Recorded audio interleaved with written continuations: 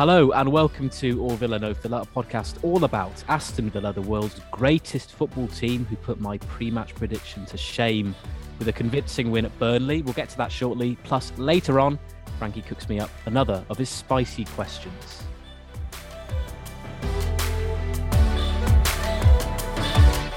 But before we get into all that, Frankie, how are you doing? Oh, I'm very good, thank you. The sun is shining this week. Can you believe it? We're in the UK Incredible. and it's the first time since the year 2014 that people in the UK have seen the sun and a clear blue sky. It's been a long old time and I've immediately got sunburn. So I'm looking quite red at this very moment in time, as I tend to do when the sun comes out once every 8 years. And also I went to see Doctor Strange on Friday night. And the Multiverse of Madness. Marvel movies, are they your thing, George? Not really. No, they sort of divide people. I think Marvel movies, Frankie, and I'm probably on the side that's not a massive fan of them. But there are a couple, I will say. Exceptions are Thor Ragnarok, which is very good. But generally, no, not really for me. Yeah, same. I'm not. I wouldn't say I'm like a super fan, but I've got a couple of friends who are really into it, and it's like good fun to go watch it with them. So I'm kind of like up to speed now on the sort of the story arc of it all.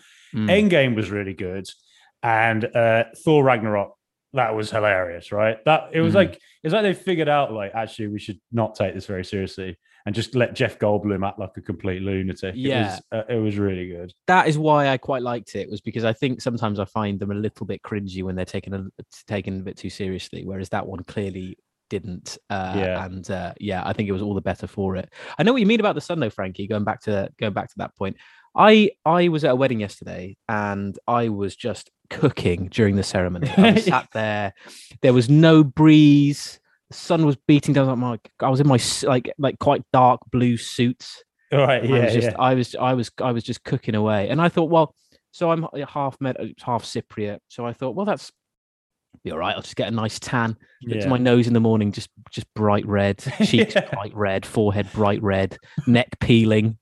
It's just because I'm just like you, Frankie. You know, we're not used to it. I don't think we haven't seen the sun for an awfully long time, have we? So not used to it at all.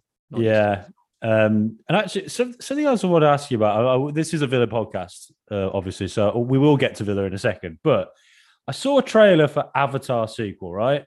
Now, Avatar is the highest grossing film of all time. Do you remember a single thing about that movie? No, I just the only thing I remember about it was the buzz everyone had at the time of wearing just daft 3D glasses. Oh my goodness. That was it, wasn't it? It was kind of like that was the film that really encompassed that was crazy time in cinematic history where people just decided that 3D was the future, despite it being actually quite an old technology. Yes. What happened there? I don't know. That was just a weird, strange blip. I remember Sky got into it as well with the football, and then in 2008, like Richie Keys was wearing, Richie Keys, the old presenter who's now writing very funny blog posts. Keysy, he just cut to him, and he was wearing the little 3D glasses. Like, you can watch football this way. I was like, I don't want to. Yeah, I don't want Ledley King sliding into my living room. Thanks very much. Keep him on the TV. I don't want Craig Bellamy headbutting me in the face. Thank you very much. It was. But you're right. It was like a technology from like 1992. Yeah. Like, why it suddenly just went through this spell of being huge again? I don't know, but yeah, Avatar the sequel. I just saw it and I was like, what the hell? Like, this film is the highest grossing ever. So they've got as many people have seen that film as have downloaded this podcast. I'm telling you, George, that's the way it is. Yeah, I know. Avatar is an absolutely terrible film, but you know what wasn't terrible to watch, Frankie? No. It was Villa 3, Burnley 1 at Turf Moor yesterday. Oh yeah. What a win! And I have to ask you, obviously we did beat Norwich as well, but were you happier with this win compared to the one against Norwich? Yeah, my reasoning with the Norwich one that I wasn't overly delighted was that it just felt a bit pre-season. It was all a bit relaxed and chilled out, which maybe says a lot more about Norwich than it does about Villa. I personally would have just liked Villa to have I don't know, like gone for it a bit more, put them to bed quicker or something, instead of it being 1-0 to right to the end. Now, firstly, Burnley, the caveat is Burnley were really poor, right? I thought 2 banks for 4. It looked very, very pedestrian. They looked very predictable. There was nothing there except maybe Dwight McNeil, but it was just so obvious what they were doing.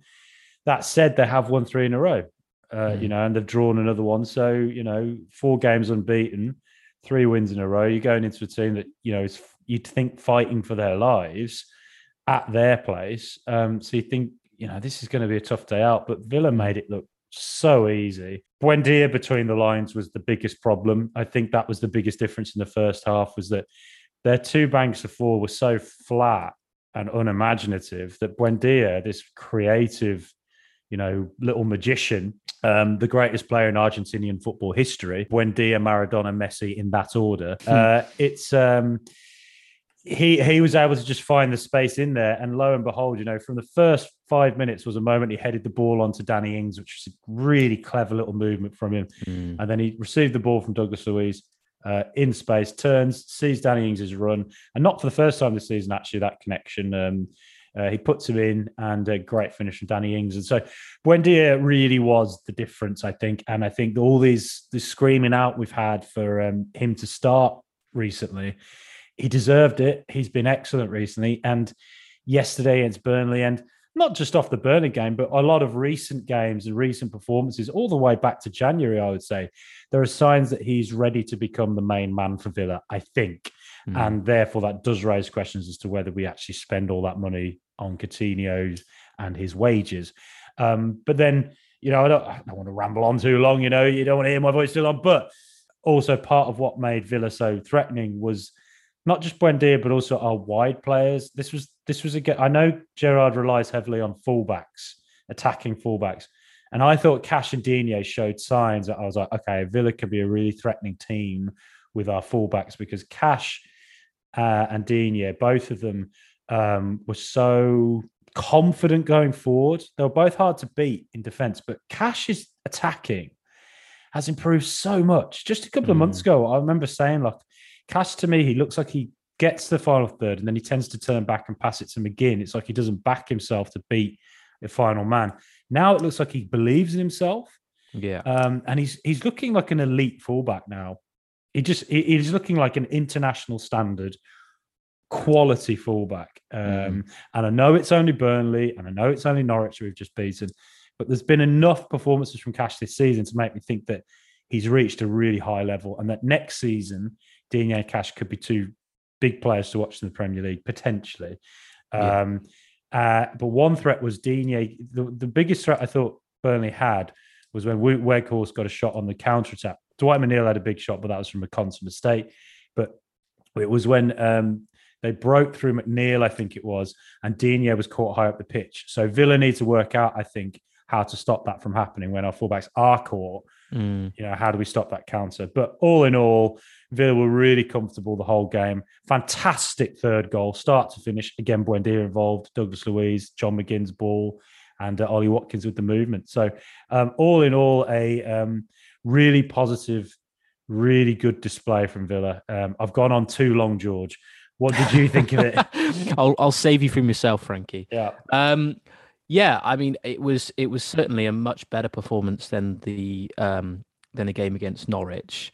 I said last week I'm quite happy with the formation. We're playing this sort of diamond formation, which is getting the most out of Ings and Watkins. Definitely. I mean, obviously both on the score sheet again, and working well off each other. Which is great. We talk about this huge outlay on Ings over the summer and throughout the season. We've been thinking about how are we playing them? Where do we play them? Do we play Watkins on the wings? Do we drop them completely or whatever? It was kind of this big conundrum, particularly in the early stages of the season. But now I feel like with this formation, okay, it does mean that we have to go without wide players, bar the fullbacks, obviously. But I think it works. We seem to be playing well. It's a formation that's working for us. So I thought the introduction of Callum Chambers as our sitting midfielder was a really shrewd move by Gerrard. Again, we've mentioned that he played there for Fulham when he was on loan there a couple of seasons ago, and was probably their best player in what was a difficult season for them, playing in that position. So he's experienced playing there, and I think it showed. Yeah, I think he struggled in the early stages, but he grew into it, and I thought it did really well. And we talked again about physicality in that area of the pitch, and he gives you that. He's a big player. He's been a solid signing for very little money, if any at all, I think. But his versatility is really he was a canny signing. Yeah, no, he really was, and every time that he's been asked to come in and fill in, whether that be centre back or yesterday as defensive midfielder, he's done a really, really good job. And we've talked as well about Burnley's slightly unfair. They do have some decent technical players, and players like Dwight McNeil and stuff, but they are quite physical too. And I think that nullified their sort of physical threat in midfield. So I think that was really good bringing him in. And yeah, Douglas Luiz, just to mention him, Ramsey was out ahead of the game, so it gave him a chance to play in a different role, a slightly more offensive, creative role, and I thought he did brilliantly. I thought, this is the conversation that we've had a number of times about Douglas Luiz is if we don't renew his contract, and if we decide to sell him over the summer, he'll go to a club, play in the position he played against Burnley, and do really, really well. Yeah, I'm convinced he'll go to us. If he was at AC Milan, Sevilla, somewhere like that, I think we'd all be like, oh, he's a really good midfielder. Totally. And I hope we don't regret it. I mean, to be honest, I think Sanson's days are numbered. If we are going to move on players in that area of the pitch, then I think Gerrard will probably be looking to move on Morgan Sanson. In which case, does that allow us to try and at least attempt to keep Luiz at Villa Park? I hope so. I think he deserves it. I think he deserves a chance to play in a more suitable role for him, and I think we would benefit from that. So that's something I think we need to take away from it. And then again, the chat we had last week about Buendia v Coutinho. I mean, Buendia off the bench in recent weeks has been phenomenal. He took his chance with a goal and an assist against Burnley yesterday. I know Gerrard said after the game that Coutinho was rested with an eye on the game against Liverpool on Tuesday. So I mean that is fair enough. But what I thought was something interesting that he mentioned was it was because of Coutinho. It was almost like alluding to Coutinho's age. It's like Coutinho is not a player that can play Saturday, Tuesday, Saturday. I was like, well, if you are going to spend 33 million plus on a player and including the wages, surely you want someone that's going to be playing the vast majority of games. I don't know. That just stuck out with me as something that sort of made me think maybe that's not worth investing that amount of money in, perhaps, particularly when you've got a player like Buendia who can come in and play in that position and perform as well as he and Buendia is a presser as well. Buendia's sort of defensive work is pretty good, actually. And actually, that was something Alan Shearer highlighted on Match of the Day, I noticed. So Buendia all round, I would say, is our record signing. It's a big risk in it if you're going for Coutinho with a lot of money, and it's the wages, I think, is what could be a bit of a breaking point. Yeah. I mean, I don't think it's going to be cut and dry, this transfer. I think it could be one of those ones which might rumble on for a while and may even allow other clubs to come in and take advantage of the situation to prize them away from us. I don't know. I don't know whether that would be a good thing or a bad thing. I guess we'll just leave it to the men in the know to make that sort of call. But we are the men in the know. That's what we should call them. The men in the know nothing. Did ourselves a huge disservice to our knowledge of Aston Villa. But yeah, the men in charge. I mean, we know, but we're not making. Unfortunately, we're not making the calls just yet, Frankie. You don't know about that. I'm sure Perslow's reading my tweets. Yeah, I'm sure he is. No one else is. Not even my parents. Yeah, exactly. Yeah, just They blocked me. Muted. But yeah, and then just the other kind of interesting point I wanted to flag was Chukwuemeka coming on. We haven't seen him for a few games. Lots of talk about whether he's going to be committing to the club. Doesn't look that way at the moment, but again, more minutes for him. I wonder whether Gerrard has had some sort of maybe inkling that perhaps Carney might want to stay on. Who knows? But maybe you never know. I doubt it. I do doubt Yeah. it. But it could be one of those sort of last throw of the dice things to try and convince him to sign another contract. But who knows? Yeah, I was interested when he put him on. I mean, he hasn't played him much recently, and I think it's nothing to do with Carney's talent. I genuinely think the only reason he hasn't really been getting on the pitch recently is because he just doesn't appear to have committed himself to Villa long term, and he just in the way that Robbenham has. So. I guess Gerrard thinks about it. Thinks, well, if his head's elsewhere and he wants to go off, then what's in it for me to play him here? He's still a developing player.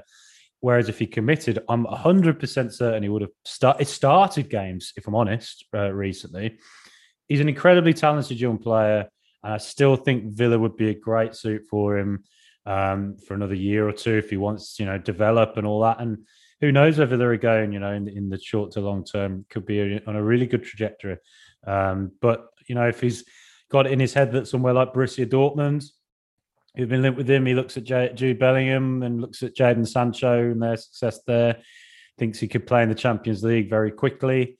That might be what's turning his head, possibly. And, at that age, that sort of thing's going to get in your ear and why wouldn't you, dream of playing in those sorts of games, in front of the yellow wall and all that, fine. But I just think Villa, I think he should give Villa a go. I think he's been getting a chance here. And I think if he'd signed a contract, I think he'd have been starting games recently. It's one of those things where, from what I can gather, he clearly seems to be the most the player that within Villa Park they have the highest hopes for in terms of his potential, his ability, what he can achieve in the game. The fact he didn't go on loan this season is exactly, isn't it? Absolutely. And he's been milling obviously around with the first team all season, playing games, getting minutes, etc. I'd be more upset if he was the only talented youngster that we had, or not the only talented youngster, but the only one that showed promise. Yeah. But as we've mentioned a number of times, the crop of youngsters that we have at the moment is just astonishing, really. So it's kind of like, if he does go, I can look at it and think, well, okay, but we also do have Louis Barry, we have Kane Kessler-Hayden, we have Tim Robbenham, we have, Jaden Philogene-Bidace, we have Cameron Archer. Do you know what I mean? Like, we've got so many talented youngsters that kind of softens the blow. If he does decide to move, I can say, well, okay, well, fine. We've still got lots and lots of really talented people just waiting in the wings to break through into the first team. I think that would make a difference. Yeah, I agree. We're going to touch more on the youth players in the spicy question feature. Ooh, okay. But I actually tweeted something yesterday that seems to have got quite a few reactions. Purslow replied, did he? Perzo himself, he's DM'd me. the Frankie, what do I do this summer? Who do I sign? And I was like, I'm on my knees. I'm begging you. I was like, Mr. Purslow, go get Declan Rice this instant.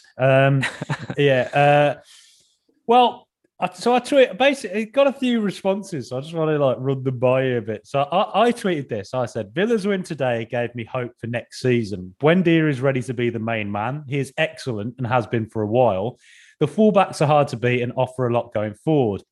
Cash particularly has improved massively in attack. He's elite ATM at the moment, of course, in young person lingo. And the second tweet was, I was underwhelmed by the Norwich win. It felt too pre-season, but Burnley was a good sign, although they were poor. They were static and unimaginative. Douglas looked more comfortable further forward and Chambers did well in CDM. The aim now is to finally get results against top 10 sides. And the responses have been, there's a Jimmy Villan. He said, we are in a really, really good place. Big summer ahead. So good to hear from Jimmy. And someone called Hypo Villan has said he's slightly concerned about Villa's passing out from the back with the centre backs. And I was like, yeah, that's a good point. That's something we need to improve.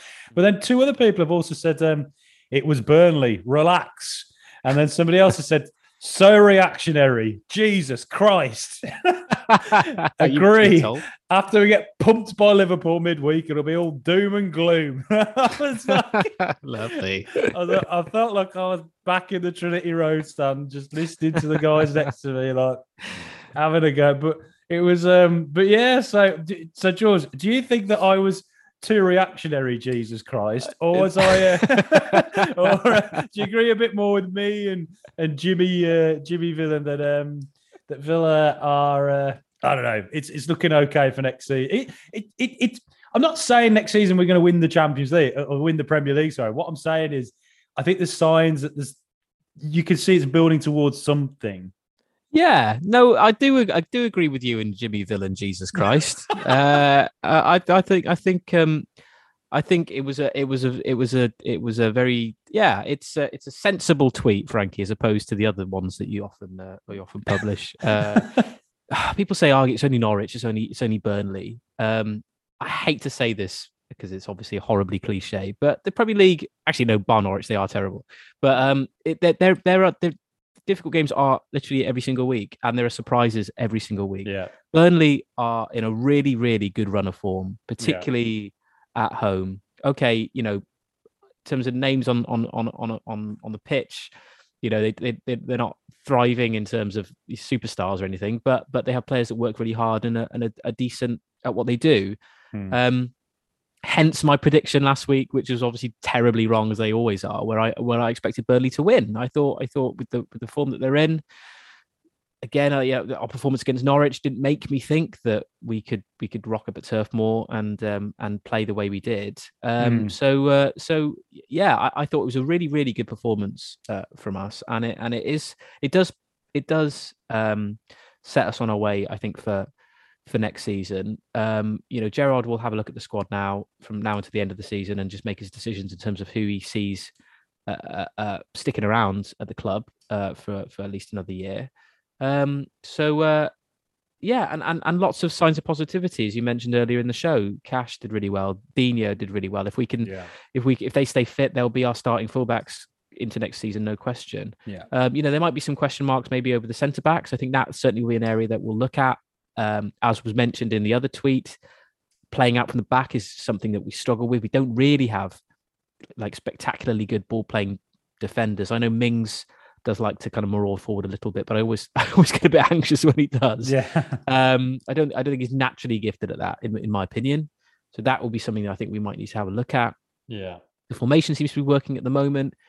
We might have a look at a new striker, but Watkins and Ings playing together in that kind of 4-4-2 diamond, that seems to be okay. We could go into next season with that. Buendia is that 10 for me personally would be the starting number 10 over Coutinho. I think so, yeah. So there's things are starting to fall into place a little bit more. So I'm positive, which is rare for me. I think looking ahead to next season, it's got to be looking positive for sure. We didn't actually mention the goal we conceded, the corner goal. It was frustrating because the defense has been doing quite well recently. We've not really conceded a lot of goals, but Konsa's form has been a bit uncharacteristic. I think he's just going through a bit of a patch where a lot of players get it all the time. Every player gets a moment where they're not quite on form. He's not at his best at this moment in time. So I think I need to sit down with Gary Neville to work out what happened there. I couldn't make my mind up. Was it Mings not coming forward quick enough, or had Konsa gone ahead too far? The first time I saw it, I thought Mings had played him on, but then I thought, has Konsa just gone a bit rogue there and not stayed in line with Mings and just left it? Maybe it was Konsa, which is... I think he might just need the end of the season to come, Konsa. He's not at his best at the moment, and he's a quality player. So he'll get back to form. And also, we should rename the podcast So Reactionary, Jesus Christ. We'll do it ahead of next season. All Villa, no filler on YouTube, Twitter, Facebook, and Instagram. Welcome back, everybody. Now it is time for this.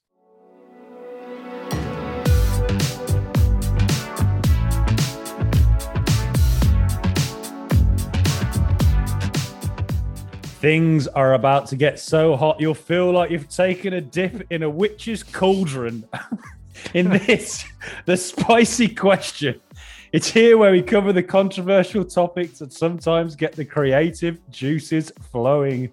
Today, George, I'm asking you, as you swim around in the witch's cauldron, which Villa youth player are you most excited about?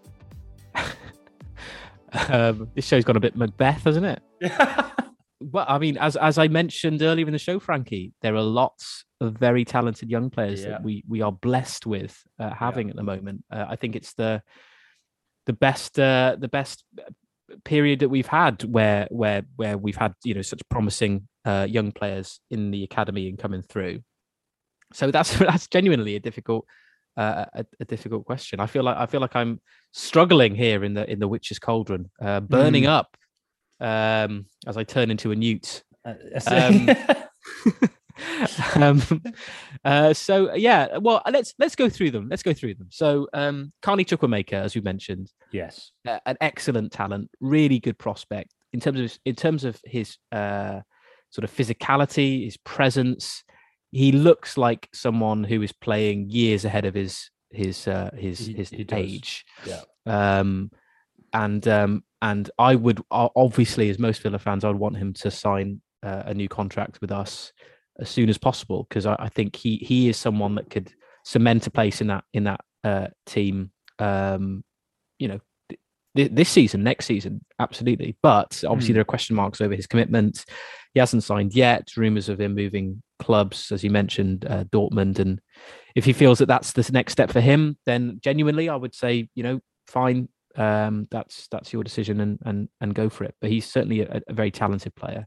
Out on loan, Louis Barry has done actually after a really disappointing loan spell at Ipswich. I think a lot of us had high hopes that he would perform in League One with them. But to be honest, I don't think that was the right environment. I kept my eye on Ipswich's signings over the course of the summer just to see where they were improving their side, and they were signing a lot of players in that position.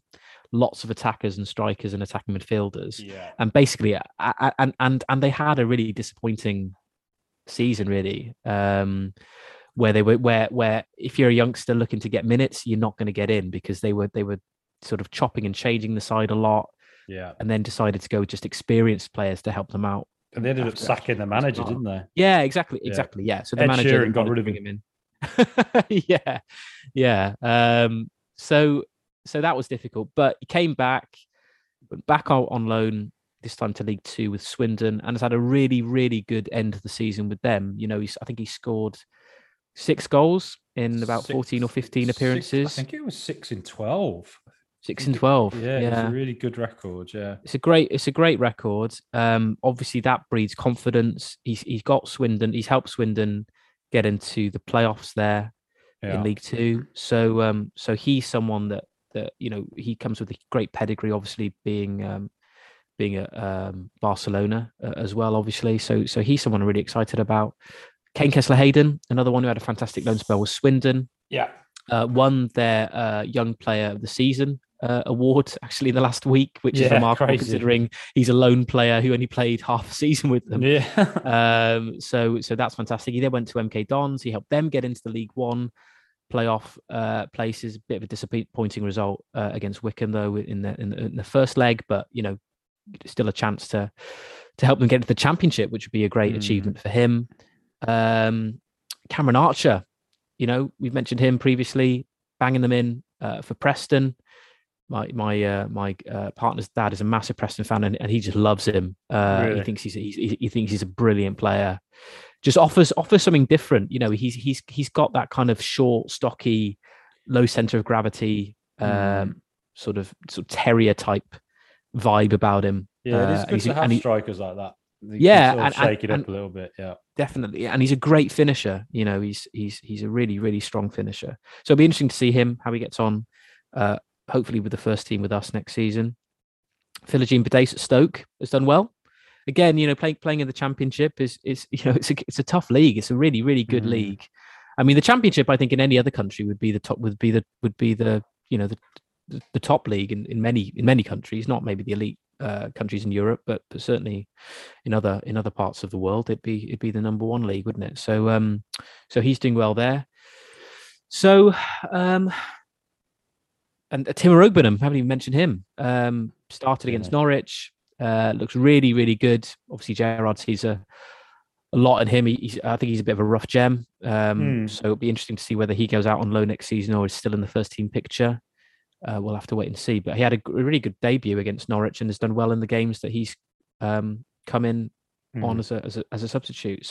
So many talented young players, and there's probably some I've missed out. Yeah. Finn Azaz, even at League Two in Newport, was in League Two's Team of the Year. You live near Newport. I'd expect you to be going over scouting him all the time, giving him a little chat in the ear, you know. Driving over to Rodney Parade on a miserable Tuesday night to watch Finn Azaz. Just wearing your Villa top, just pointing at the badge, like kiss the badge in front of it. Yeah. My God. So yeah, So I mean, he's a bit older. I think he's about 21. So it'll be, you know, who knows with him, but he's certainly done really well in League Two. So, I think for me personally, because he's playing in a position that I think we just need strengthening in, and Steven Gerrard, who's one of the Premier League's greatest centre midfielders, has high hopes for. For me, in the last few weeks, Tim Rogbingham is someone who I'm really looking forward to pushing and staking a claim to be our kind of like long-term option in that sort of defensive midfielder spot. So, yeah, I think I'm going to go for Timmy. Okay. Yeah, I agree on Rogbingham. I think there's, you know, you're 18 years of age, you start in the Premier League, you're clearly a very, very good footballer. And he looked comfortable against Norwich. I think he started off quite nervously, a couple of wayward passes, but that's to be expected. It's a very difficult role to play centre midfield. It's one where I think having age and experience actually is really helpful. But he grew into the game, so there's a lot of potential there. This is actually a question I got asked when I did a guest appearance on the Holtcast with Cole Petham and Tom Nightingale, and I said on that the player I think has caught my eye the most is Kane Kessler-Hayden. Mm-hmm.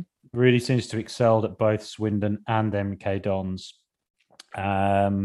He looks just physically like a very good footballer. Do you know what I mean? I know looks can be deceiving, but he's definitely bulked up and playing in both League Two and League One this season and doing so well for both teams. Does augur really well for how he's going to get on with us. Yeah, doing well for England too. Yeah, very speedy, good reactions.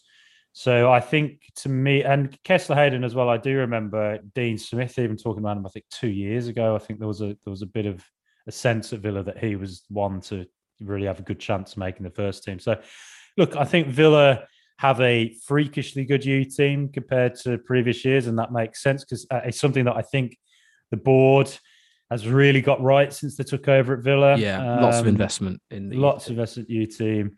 A lot of these players, you know, some of them maybe will eventually sell for huge amounts of money. Ideally, you wouldn't sell them, you'd keep them and we'd build an amazing team. But the realistic thing is some of these players are going to go.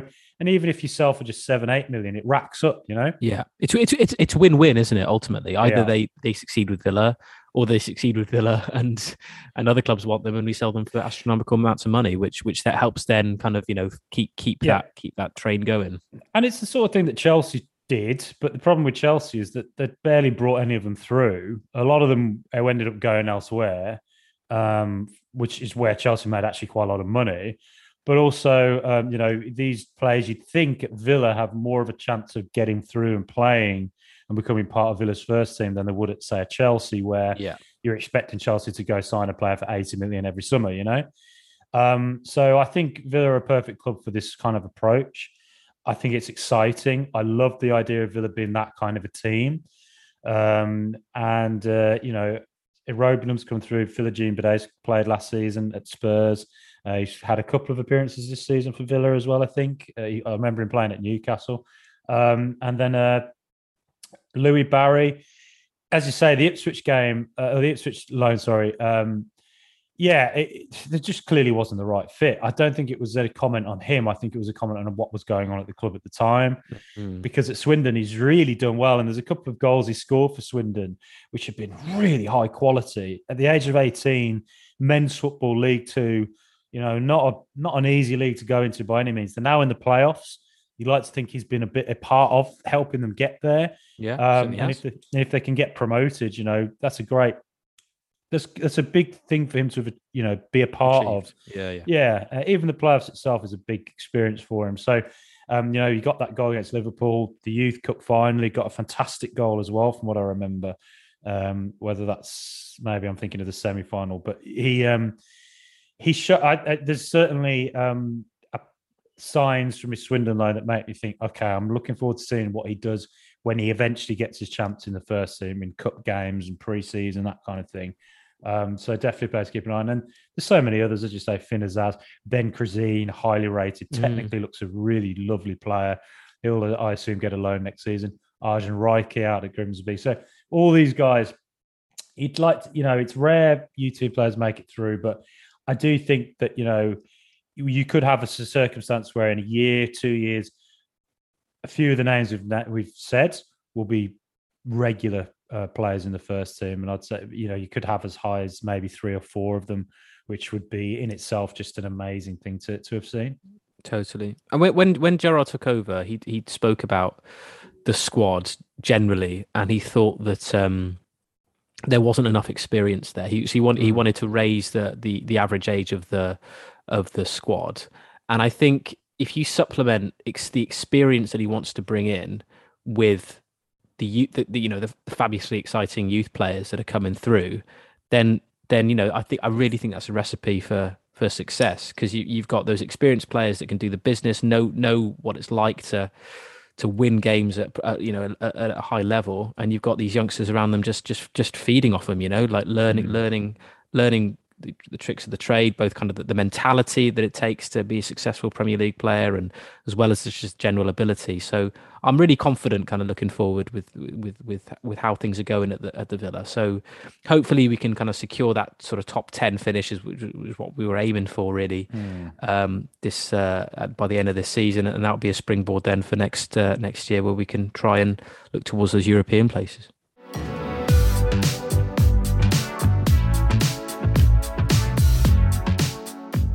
That was the spicy question, and both George and I are very excited about some of the talent that's emerging at Aston Villa.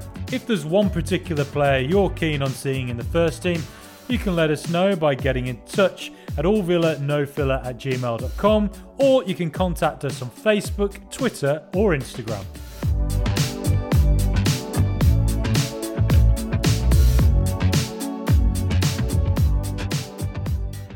Okay, well, let's look ahead now to Villa's next game on Tuesday night. We play arguably the best team in the world, Liverpool. They had a bit of a stumble against Spurs.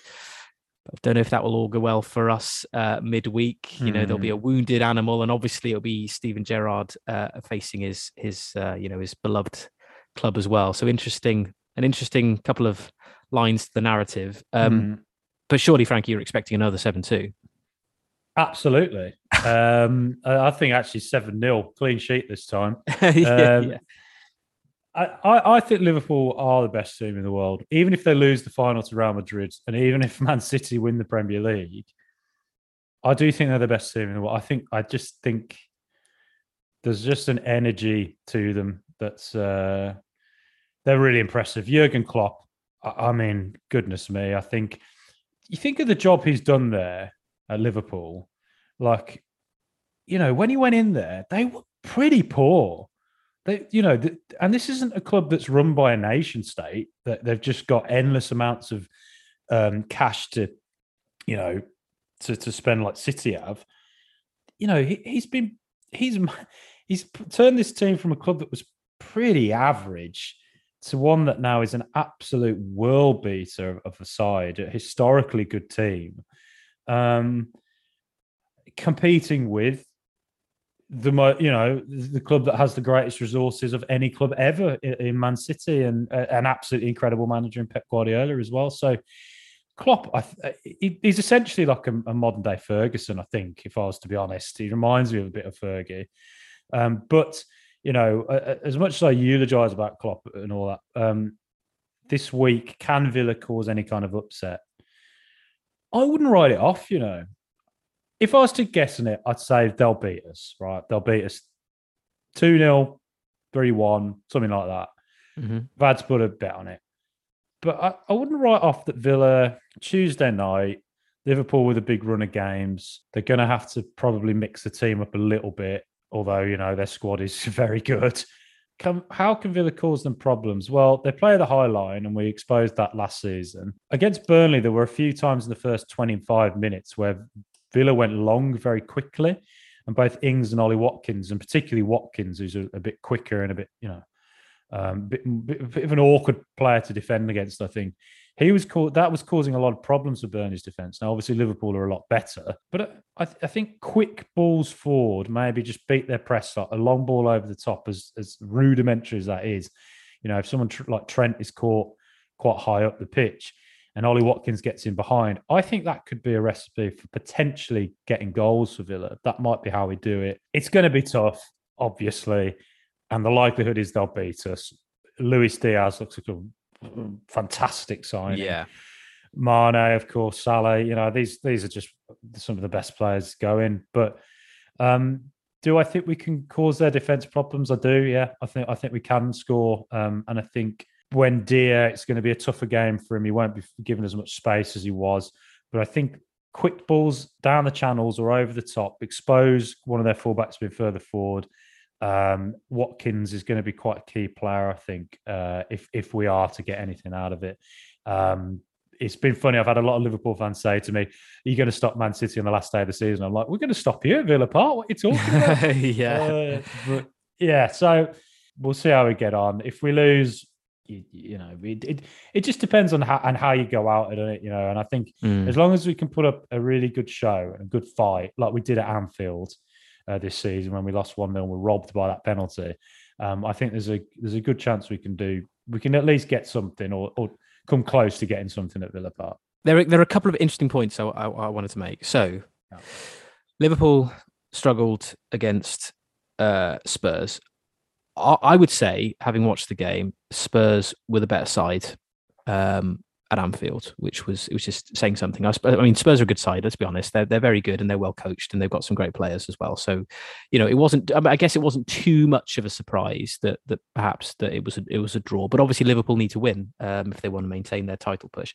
They had a real sort of slog against Villarreal. They had to just push and punish themselves basically to claw themselves back into that game in the second half.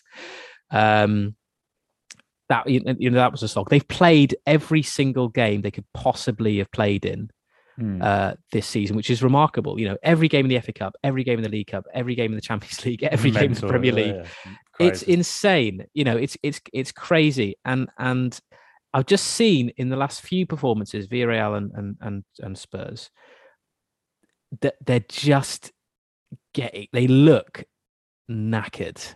They really do. And I think Salah looks tired. Yeah. Salah looks tired. Yeah. Salah he's an amazing player, but he's not on form in the way he has been, is he?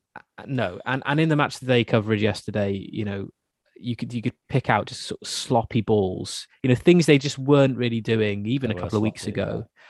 They just making wrong decisions, sloppy runs, that sort of thing. That's happening now.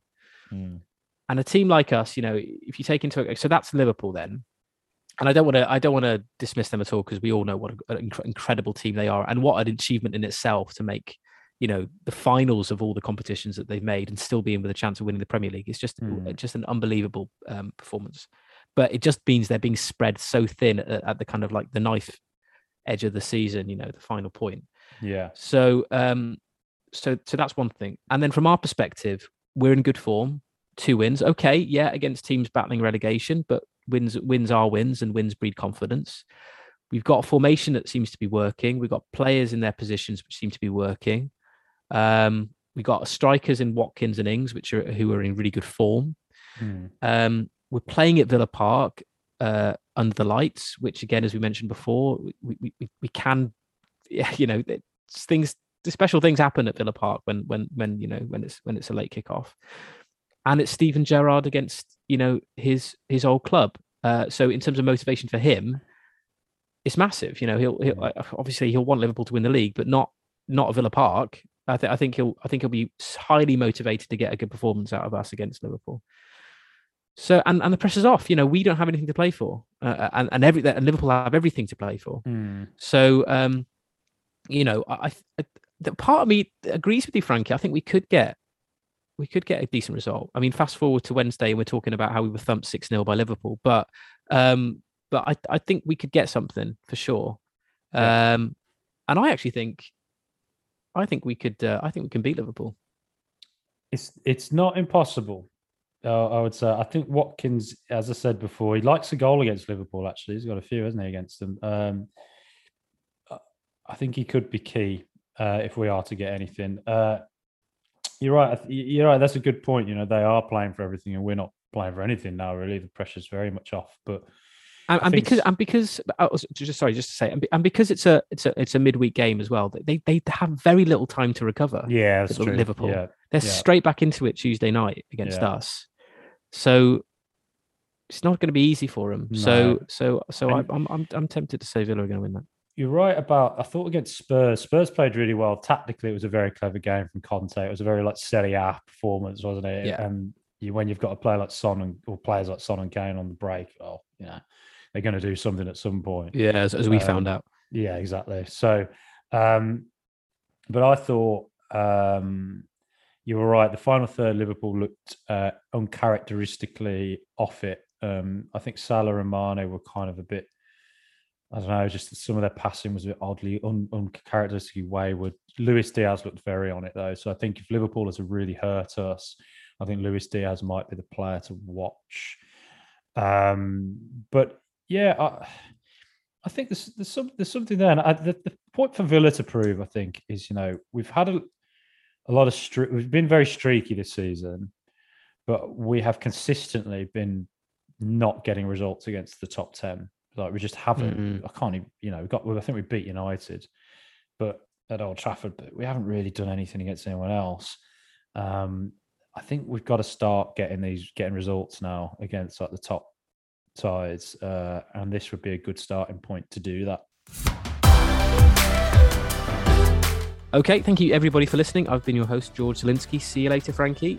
I'll catch you in a bit. Unfortunately, I won't actually be able to see the Liverpool game because of work duties. It's the first game I'll have missed this season. But we'll be back after the Crystal Palace game next week. We certainly will. Well, it's goodbye from me. As Frankie says, we will be back to review Sunday's game against Crystal Palace. But until then, come on, Super Aston Villa.